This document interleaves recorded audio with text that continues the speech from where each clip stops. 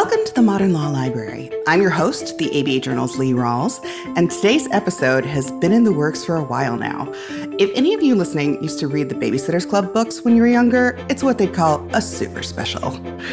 First up, I have an interview with author Lisa Napoli about her book, Susan, Linda, Nina, and Cokie, The Extraordinary Story of the Founding Mothers of NPR.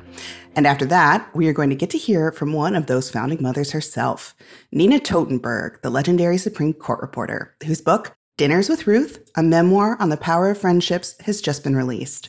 Nina spoke about her book, her friendship with Ruth Bader Ginsburg, and what the justice really thought about the notorious RBG meme. The audio was recorded at an American Bar Foundation event in July and can be released now that Dinners with Ruth is on the shelves. But first, we'll find out more about the beginnings of the outlet that made Nina Totenberg a household name, National Public Radio. Today, I'm joined by Lisa Napoli, author of the book Susan, Linda, Nina, and Cokie, The Extraordinary Story of the Founding Mothers of NPR. Lisa, thanks so much for joining us. Thank you so much for having me. Now, I personally did not realize how young NPR is. As someone who was born in 1980, it just always was around. And I assumed, this must have been since the beginning of radio. NPR is just a thing. Yep. And that just is not the case. Can you ground us a little bit in National Public Radio's beginnings? Sure. Well, you were born in 1980, which is the same year that CNN was born, the subject of my previous book. And after I finished writing that book and detailing crazy Ted Turner's life and the crazy run-up to that, because people cannot believe that news was not always 24/7, I stepped back and looked at radio, where I also had worked, and couldn't believe it myself. Radio it's not that it's a relatively new medium, but FM radio is a relatively new medium. And educational broadcasting used to be this little sleepy thing attached to schools where pretty much anybody could come in and talk on the radio for a while or have community forums or all kinds of localized content. Nobody called it content back then. And then in the late 60s, a lot of people were starting to freak out, Lee, about the impact of television, which had sort of big-footed radio off the stage, on the American psyche. Everybody was starting to worry, are Americans becoming couch potatoes? They're lazy, they're disengaged, they're sitting on the couch. The remote was just coming into being then, and there weren't that many channels. So a group of people started forming public television. And a bunch of people who were involved with this educational radio across the country said, hey, wait, don't forget about us. And they got tacked on, radio got tacked on to this public television bill, which then became the Public Broadcasting Bill and gave birth to what we know today as PBS and NPR. Now, all of that is interesting, I think, because we don't realize how short a life these entities have, which are pretty powerful forces in our society. Certainly radio has grown tremendously. Public radio has grown tremendously in the last 10 years in terms of its reach and offering. But when it started, it was like CNN was in 1980, scrappy. Nobody knew it was there. Nobody really believed it would last, if they even knew it was there. And it was extremely underfunded. And thus, it was populated by a lot of newbies and people who couldn't otherwise get jobs because it was not seen as a sort of blue chip, white shoe place as it is today. And I'm pretty sure, to my specific audience, the most famous person that you talk about in the book is Nina Totenberg. So how did Nina Totenberg come to be involved with NPR? Well, what I love about this story is that all four women I write about came to it from a different vantage point in terms of their work backgrounds, but all of them, because they were women, couldn't get jobs anywhere else. And Nina is a particularly fascinating person because she dropped out of college to become a reporter. She loved the idea of working way more than she loved the idea of school. And I loved that it was her mother that actually encouraged her to drop out of college and take this journalism thing more seriously, which, what a unique response to someone's college-age daughter. It was a unique response, but it's also interesting and important to point out that in the 60s, a lot of women didn't go to college. Today, of course, there's many people who still don't go to college, but it wasn't like the world was so completely different for women when Nina and the women I write about in this book were growing up than it is for women today. Not that it's easy for women today, but women of Nina's generation were not expected to go to college. And Nina was from a family where her mother had gone to college, and she was from a family where her father, was a celebrated concert violinist and teacher. So they were incredibly educated people, but it was not typical, even in educated families, that a girl would go to school. So she did go to school, but she never really loved it. And she asked her mother if she could drop out to pursue this career as a reporter. However, that was not a welcoming place for women either. No industry was really terribly welcoming for women, except perhaps, what they called the pink collar jobs, the teachers, the secretaries. And the minute you got married and certainly got pregnant, you were pushed out in those businesses too. But reporting, journalism, was absolutely not a place for women if they wanted to progress beyond being a research assistant, pretty much the highest they could go. Women were marginalized into the women's pages. So if a woman did get her foot into a newspaper, which was hard enough to begin with, she usually was routed toward the women's pages. The women's pages meaning society news, fashion news, cooking, the girly stuff that only women could possibly cover. They could never possibly cover anything more ferocious than that. And I could just say, coming from a newspaper newsroom in the 2000s, those pages were now called the feature section. And even though I could show analytically how many people went to those stories and were very interested in them above some of the more technical hard news stories, the editors above me really did not respect those reporters who did those stories. Wow.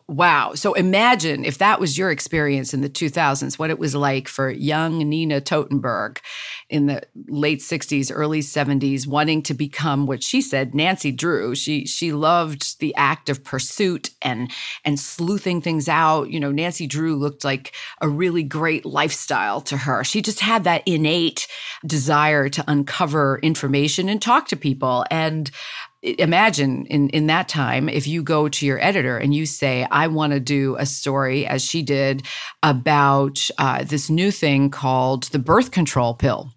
And imagine if your editor said to you, well, Nina, have you ever had an internal examination? Are you a virgin? Imagine if that happened today. Well, that did happen to her.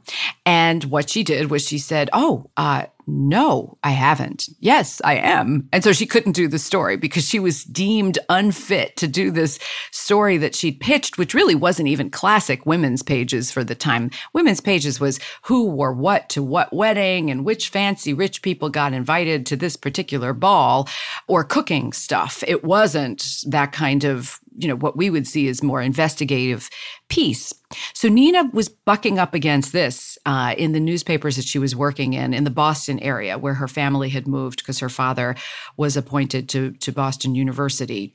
And basically, she was incredibly discouraged. So she went to work for an even smaller paper in Peabody that was so understaffed that she was able to run around and cover things like city council meetings and local politics and basically everything. If you've ever worked at a place like that, it doesn't really matter.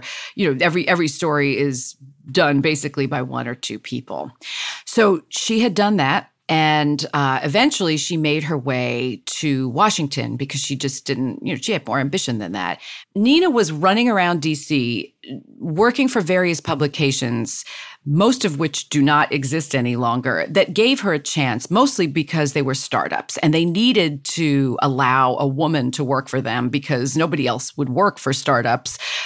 Few people were willing to work for these startups because they weren't glossy bylines. And Nina was moving around, running around, doing a great job covering everything in Washington. And there was a need for a reporter at this new network called National Public Radio, which at that point still had not emerged. It still wasn't carried by very many stations in the country. FM was still not a predominant medium of radio. It was just a sort of marginalized frequency that a lot of people couldn't pick up on the radios that they had. And so Nina sort of sailed in and got this job at National Public Radio because no one else really wanted to work there. And of course, as soon as she got there, she proved herself over and over and over again and breaking stories and working sources and navigating the thorniness of Washington, D.C. But it wasn't because she was a superstar that she got this job. Now, all four women that you talk about in the book seem to have a real knack for creating relationships and cultivating sources. And Nina Totenberg has become pretty famous for the kind of insider access she seems to have to the Supreme Court and other various, courts and the legal people surrounding the real power brokers in D.C. But how did this all start? Because, this isn't someone coming in like a reporter might today really rely on having, say, a law degree background to be hired into a position that would then report on the courts. That's not how Nina was coming to this. Well, here's the problem. No woman was coming to any of this with anything more than their smarts and their tenaciousness. Maybe you were born into a family like Cokie Roberts was, whose parents were both serving members of Congress. And, she was from a rarefied family. But even then, it was hard for a woman to get work. So women stuck together, mostly. Of course, generalizations are there's always holes you can poke in them. But women stuck together, and women recognized that they had to work 10 times harder than men to prove themselves. The other thing that Nina has going for herself today is, here's a commercial for anti-ageism. Nina has been covering this beat for decades and decades. She has institutional knowledge of Washington, D.C. that some incredibly brilliant law school graduate could absolutely not have if they walked into Washington, D.C. right out of school. They could have every Ivy degree there was and every accolade, but she's worked that world for so long. She understands the history of the world so long, and she basically invented the idea of talking about a subject that most people, the average person, was not thinking about, certainly back when she started. When she started, people didn't discuss the law. They didn't discuss anything but major Supreme Court rulings in mainstream media because most people didn't necessarily know or care or want to. Of course, if that was your world, you educated yourself, you read up, you followed it. But the mainstream media didn't have that as a beat before she came along in any grand way. And what she did besides writing about it was talking about it. And her way of delivering something that couldn't be recorded was such a magnificent stroke of genius. She turned it into a performance with a healthy dollop of the analysis and understanding that she's crafted for herself over the years, being immersed in this world. And, all those things colliding together, it's a once in a lifetime. You think when she stops doing it, someone's going to try to do it too, but they're never going to do it the way she did because she is a singular force. And it was really a collision of time and gender and circumstance. And, she didn't set out to become a Supreme Court reporter, the preeminent interpreter of the law for the land. She just made herself that way, literally by circumstance and pluck. And today it would be a completely different, casting for that role would be a completely different situation. We're going to take a break to hear a word from one of our sponsors. When we return, I'll be speaking more with Lisa Napoli, followed by remarks from Nina Totenberg herself. Filing court documents, serving legal papers, collecting electronic signatures, all critical parts of the litigation process, yet ones that are time-consuming and error-prone. But what if you could do more straight from your case or document management software? InfoTrack automates data entry, document selection, tracking, and information syncing across all these core tasks and more by integrating with your core systems like Clio, Smokeball, Leap, MyCase, and others. Spend more time on substantive legal work and less time on busy work. Learn how simple it can be at infotrack.com/simple.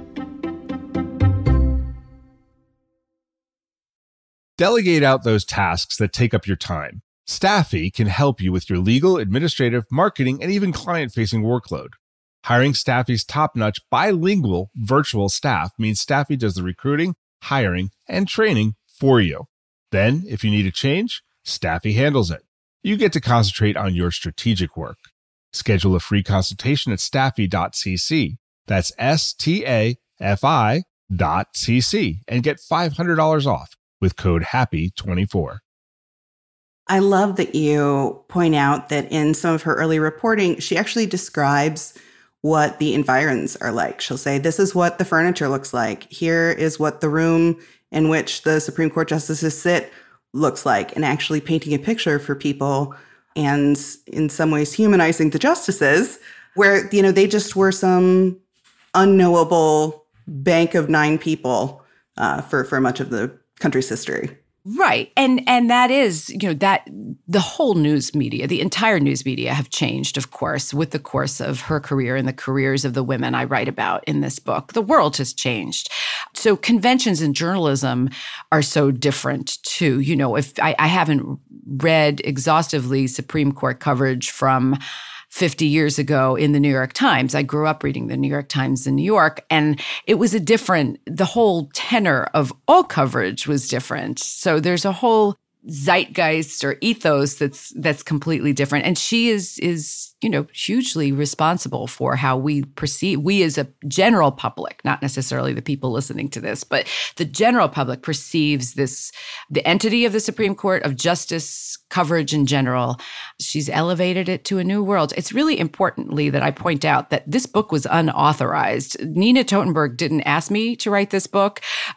None of these women asked me to write this book. NPR didn't ask me to write this book. So it's completely based on research that I've done, reading her coverage over the years, researching her story, reading and listening to dozens, if not more, stories and interviews with her over the years as her career has developed. And the same with the 3 women who I also write about in the book. Were you able to speak to any of the 4 women in the book? Well, Cokie was deceased when I started writing the book, and that's part of the reason that prompted me to write that book. My earlier book was about the creation of CNN, and my editor at Abrams, Jameson Stoltz, asked me if I would write a book about Cokie after she passed away.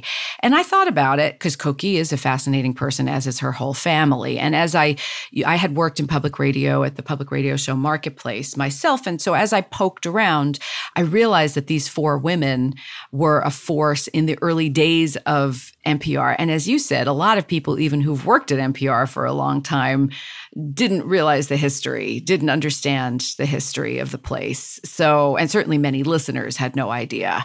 So that's when I decided to work on this book, and I reached out to the 3 women who are still alive. And Nina did call me back. Initially, Susan was reticent. I won her over.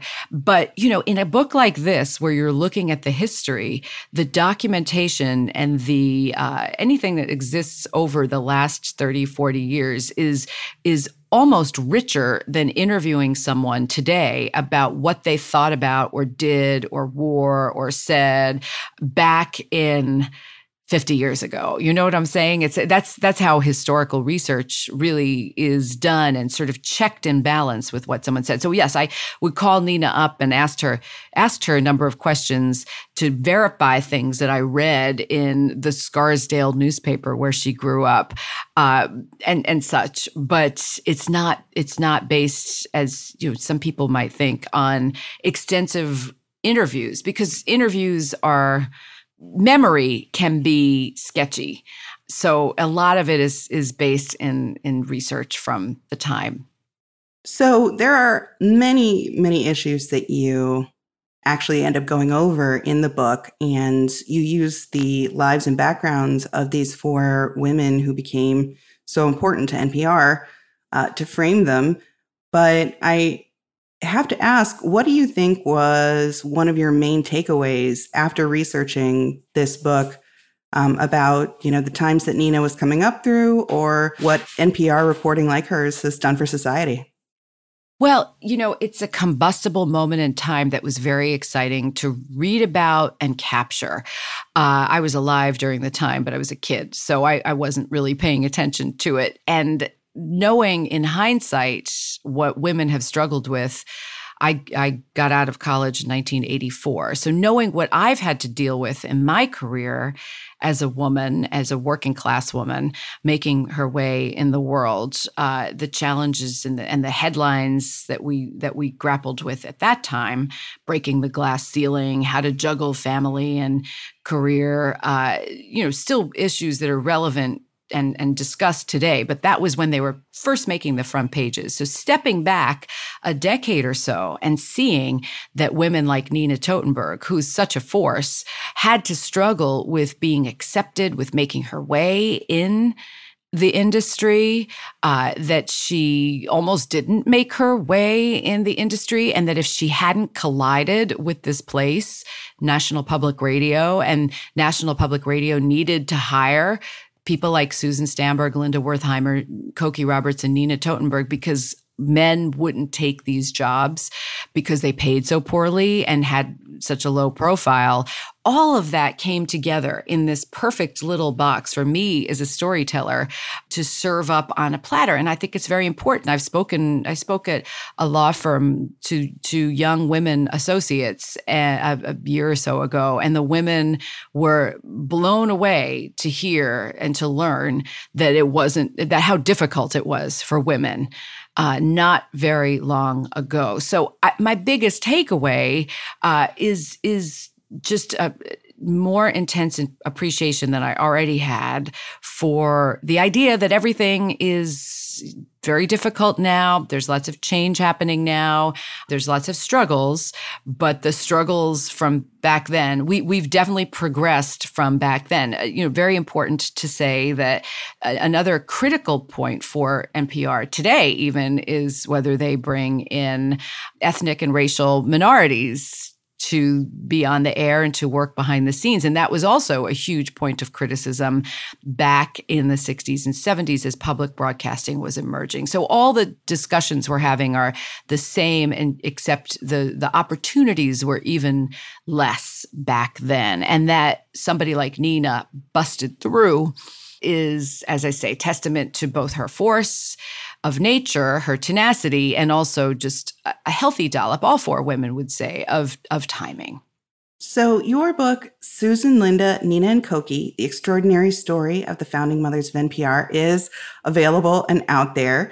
What are you working on next? You've covered, the birth of CNN. You've covered the birth of NPR. What's your next project? Oh, wow. Well, thank you for asking. I'm not quite sure. I couldn't sell a book earlier this year about April 9th, 1939, the historic day when the famous singer Marian Anderson sang at the foot of the Lincoln Memorial. I wanted to do sort of a 360 perspective of that, but couldn't find a publisher. But I am thinking about looking at this very strange, because I love covering the media and emerging forces in the media. So I'm looking at this very strange offshoot of QVC that a lot of us worked for right before the birth of the internet.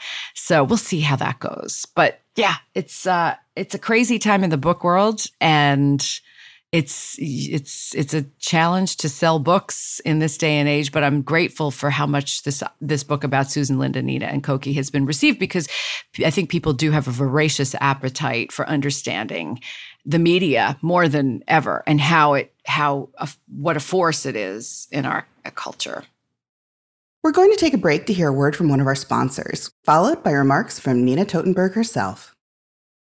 It's now time for the segment you've been waiting for, Nina Totenberg in her own words. Nina was a special event at an American Bar Foundation event in Washington, D.C. that was celebrating the launch of the Ruth Bader Ginsburg Endowed Fund for Research in Civil Rights and Gender Equality. She spoke with E. Thomas Sullivan, the president of the ABF, in front of an audience including former Ginsburg clerks. Here are some of the highlights from their conversation. Because she was very shy and very quiet and soft-spoken, people thought that she wouldn't be a good performer. She was a star performer. That's how she got where she was. But she wasn't a particularly socially star performer unless asked to be brought out, or unless she was with a close group of friends who she knew well. And even then, she relied on Marty to provide most of the entertainment, but not when it was her job to do it, whether she was an advocate or later a judge or giving a speech. If you saw Ruth Ginsburg give a speech, it was almost never longer than, unless it was, a lecture, it was not usually longer than 25 minutes if she gave a speech. And it was always a great speech.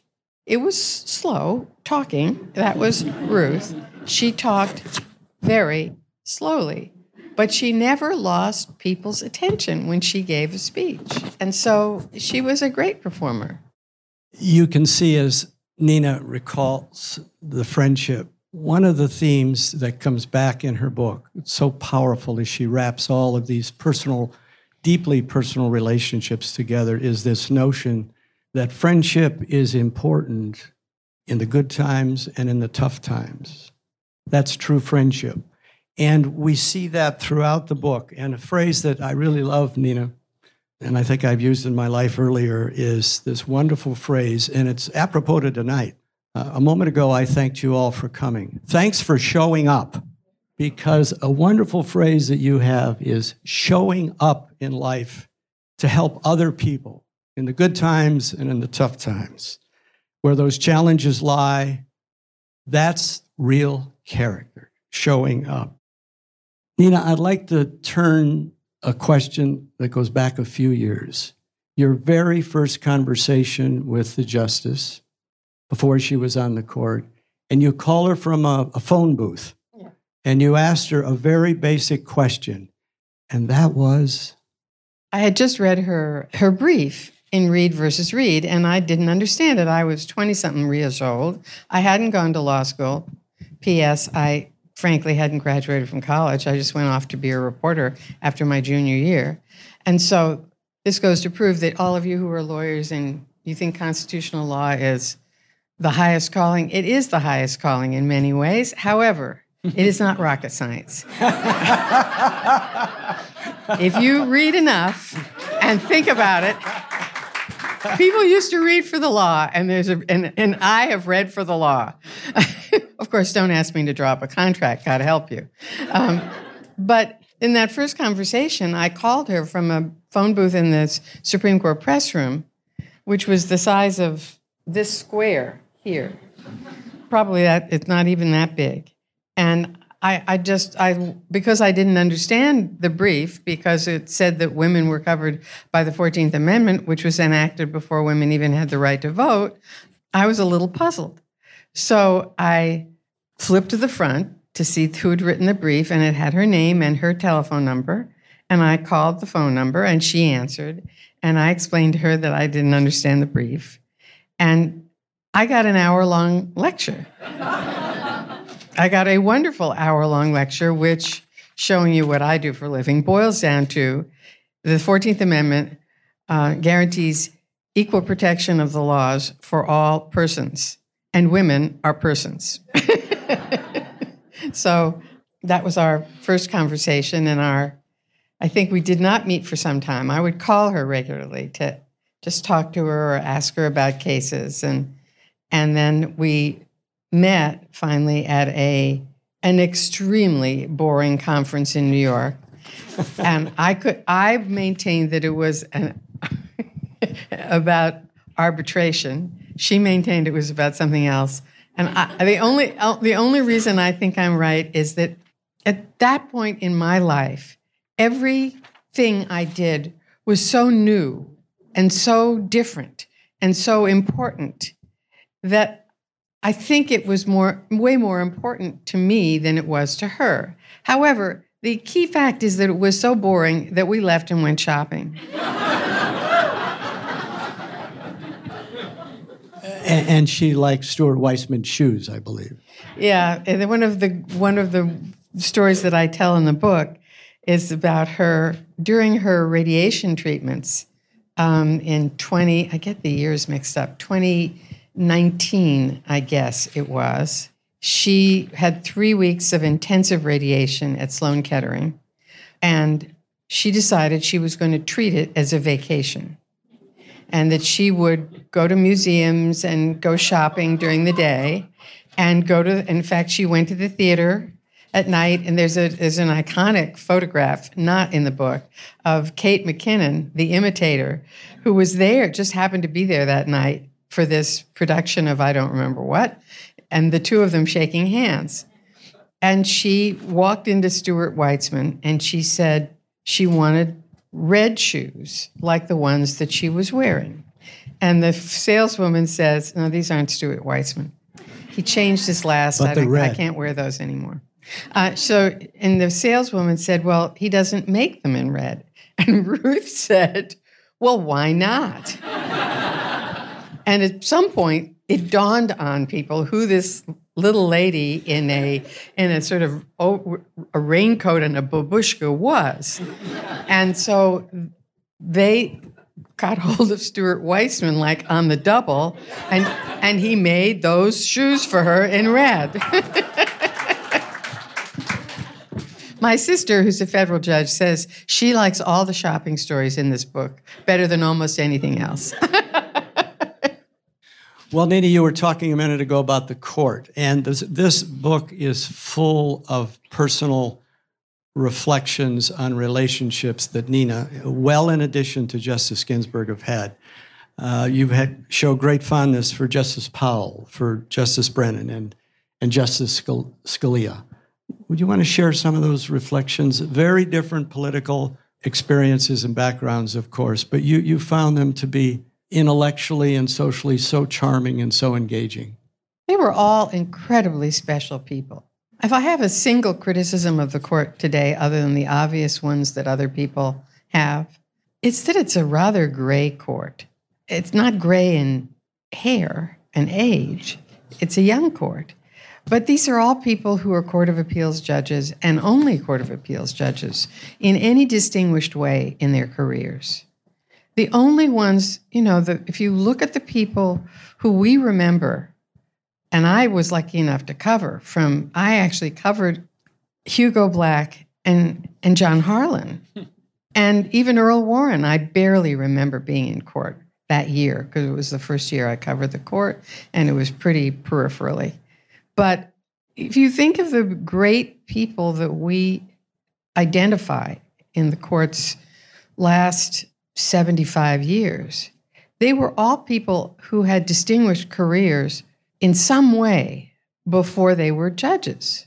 Whether it was Hugo Black, he was a crusading New Deal senator and reformer, a great investigator who held important investigative hearings, to William O. Douglas, who actually created the modern administrative state in many ways and established, for all practical purposes, the SEC. Or Earl Warren, who was such a successful governor that he was actually nominated for one of his 3 terms by the Democratic Party, too. I mean, he was a hugely popular governor, which made him a very skilled political chief justice in the broader sense of political, not the partisan sense of political. Or Justice Scalia, who had a very important career as an academic and as a person in the Nixon administration.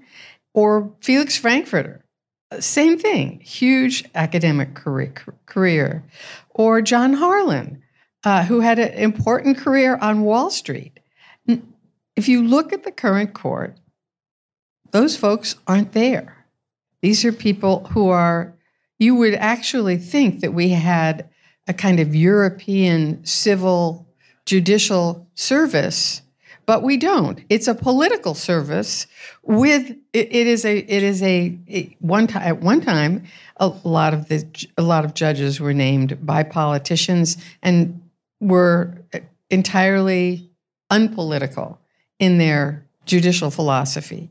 But it's as if we did have a judicial civil service that promoted people to the Supreme Court, but without any of the benefits of a civil service, where they're not ever involved in politics and they're not selected because of their politics. We have the worst of both worlds now. Well, accepting the last point, This is a very important historical point that Nina makes in the book, and she's just underscored. Justice Kagan is the only member of this court who was not a judge before. We have developed over the last 15, 20 years this notion that we have to only pick federal judges because they're the only ones ready for the Supreme Court, where you show in your book, in a very popularized, accessible way, that's not the American history. Our Supreme Court justices have come from governors and senators and vast differences in diversity of backgrounds. And you say in your book, referring to Justice Brennan and Powell and Scalia and a few others you mentioned, Justice Stevens, that they are complex individuals shaped by many factors from their experiences, their wide and broad experiences before they go to the bench. And your point, I think, is so well taken. Nina, share with us the relationship between Justice O'Connor, our first woman justice, of course, and Justice Ginsburg. They served for many years together before Justice O'Connor retired to take care of her ailing husband, John, who died of Alzheimer's. As Ruth often said, Justice O'Connor was a conservative Republican. But as RBG put it, on all of the gender discrimination cases and discrimination cases in general, we were completely in sync. And they pretty much were. You know, by today's standards, O'Connor would be viewed as a liberal on this court, and considerably probably to the left of even Justice Kennedy. But there is no center on this court anymore, and that's one of the very, I think, not good things, but that's because I'm a centrist in all ways. And I always think having a center makes sense in a democratic society, whether you're talking about politics or judicial philosophy. But clearly, not everybody agrees with me, and nobody hires me for my opinions, except for maybe this small group of people from the American Bar Foundation, so I'll pop off. But it's the first time I've been covering the court. My first year covering the court was 1968. And the first confirmation hearing I covered was Abe Fortas's. So I'm old. Or, let's put it this way, I was incredibly young when I did that. And I have That's never... experience. Yeah, that's experience. That's experience. I have never, ever covered a court that didn't have a center, that was completely dominated by one side or the other. And I just don't think that's healthy. I don't think it's healthy if the 6 were liberal justices, and I don't think it's healthy for it to be 6 conservative justices either. Tell us about, and Kelsey opened this for us a few minutes ago. Tell us about Notorious RBG. How did that happen? Well, it was her dissent in the voting rights case, and these young women made it a meme, and it just took off. And Ruth didn't understand it, and I didn't 100% understand it, and I still don't, except that Irene Carmon, who is one of the co-authors of the Notorious RBG book, which is sort of a compendium of some of this and of her sort of great stories about her. But she said that she thought that women, especially younger women, wanted real figures that they could have as heroes, not trumped up ones, not ones that were sort of pretend figures who were sort of PR mirages. But I don't entirely think that accounts for it. I think it's part of it. I don't know what it was about her. She was 80 years old when she became a household name. And she thought at first that it was really quite funny. And then she actually got to quite enjoy it. And then she would bring along her trainer. When he put out a book, she would bring along his book to an event and promote it. So, for each person, the reason for how that Ruthian music played for them, I don't know. I think different people hear it differently. And, she wasn't, and this was a generation that of very young people who mourned her by and large. And let me tell you, she would not put up with a lot of stuff like not coming to work. That would not be acceptable to Ruth Bader Ginsburg. You freaking get your ass in here, would have been what she says. You can't learn to be a lawyer remotely. She absolutely would have said that, and she would have insisted on it. Maybe not 5 days a week, but for sure 3. For sure 3. And the only excuse would have been a newborn or something like that. I mean, my colleague, one of my male colleagues, he and his wife just had their second child. And I, stupid me, we all sent him a present. And he wrote to say thank you. And I said something like, I'm going off on vacation. Hope I see you in September. And he wrote back, I'm off on parental leave until the first of the year. And I thought, bloody hell, that's a hell of a he owes, and I wrote him, I said, you owe the union a hell of a debt, because we negotiated it, but that's a long frickin' time to get off. 6 months is a long time to have off. And it's not her, it's him. So I think Ruth would have thought that was wonderful. But when that person came back, she would have expected 110%, not just 100%. Nina, you have in the book a revelation that I had not heard before, and I'm wondering if other people here are the same. In 2013, President Obama invited the justice to lunch. Apparently had a conversation something like, well, because of the political calendar, you might think about retiring. 2013. Mm-hmm. Now, you say in the book this was never reported, and you, I don't think, knew about it until after. The New York Times eventually reported it. I think maybe even after she died. I think that's right. I think it was after she died. I certainly didn't know about it. But you say in the book, she obviously didn't take the hint. No. And a lot of people have been very critical of her about that. I think, to me, it was pretty clear why she didn't step down. There were lots of different reasons. The first was that, in 2013, she was healthy. She was at the top of her game. Her husband had died 3 years earlier, and she didn't want to leave. The second reason was that she didn't trust Mitch McConnell. She didn't think that somebody as good as her, or anywhere near as good as her, could get confirmed. And about that, she was very explicit to me. And the third thing was that she really wanted to give a woman president the chance to name her replacement. And she thought, like most people, certainly in the Democratic establishment, that Hillary Clinton would be president. If she had known that Donald Trump would become president and not George W. Bush or somebody like that, there's no doubt in my mind that she would have stepped down. But none of us have the gift of foresight, and if there's a person in this room who knew that in 2013, that he would that Trump would be president, much less in 2016, please raise your hand, because I need to call you regularly. Nina, as we kind of conclude our conversation tonight, could you share your personal thoughts about what her greatest strengths were? Well, I think her greatest strength, in addition to the ones that Kelsey enumerated, was that she was a truly wise person, that she had the gift of wisdom and the life experience of somebody who was not handed everything in life. The only thing that she was handed was her brains, and she made the most of them.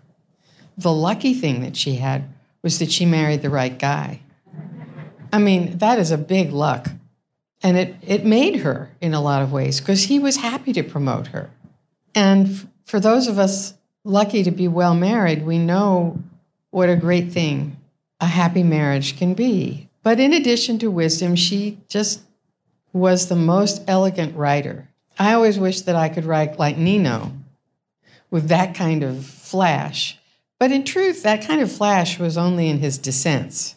When he had a majority, he didn't write like that. When she had a majority, she could write incredibly elegantly in the most complicated of cases, so that you really could understand some pretty dense stuff. And when it wasn't all that dense, like the VMI case, or even the independent state legislature case, she could make it, as they say on TV, crystal. I mean, it just was so elegant and clear. The thing was, her little body failed her. She tried as hard as she could to make it past the election. I have no doubt that she would not have subjected herself to all of the treatments that she accepted in hopes of prolonging her life a little longer. But her brains were there to the end, absolutely to the end, almost scarily so, that she could not. I mean, I can't remember what I did yesterday anymore. And did I take that pill in the morning? And all that stupid stuff. She was pretty stupid about her own medical care. She managed to have shingles for almost 3 weeks before she decided, well, they just weren't going to go away, and to go to see a doctor about it. And as a result, she had the pain from the shingles for the rest of her life. Mm-hmm. So people underestimate the amount that she suffered physically in the last few years of her life, and how she simply just bore down to overcome it. You know, I only use this about very few people. I would say she and my dad were the two most remarkable people that I knew well. They had special talents, each of them.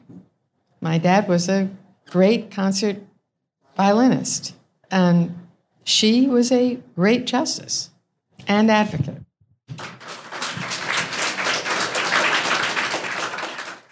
Thank you for joining us for this super special episode of the Modern Law Library. And thank you to my guest, Lisa Napoli, and to the American Bar Foundation for sharing Nina's remarks. If you enjoyed this episode, please rate, review, and subscribe on your favorite podcast listening service. If you'd like to reach out with a comment, question, or a book recommendation, you can always reach me at books@abajournal.com.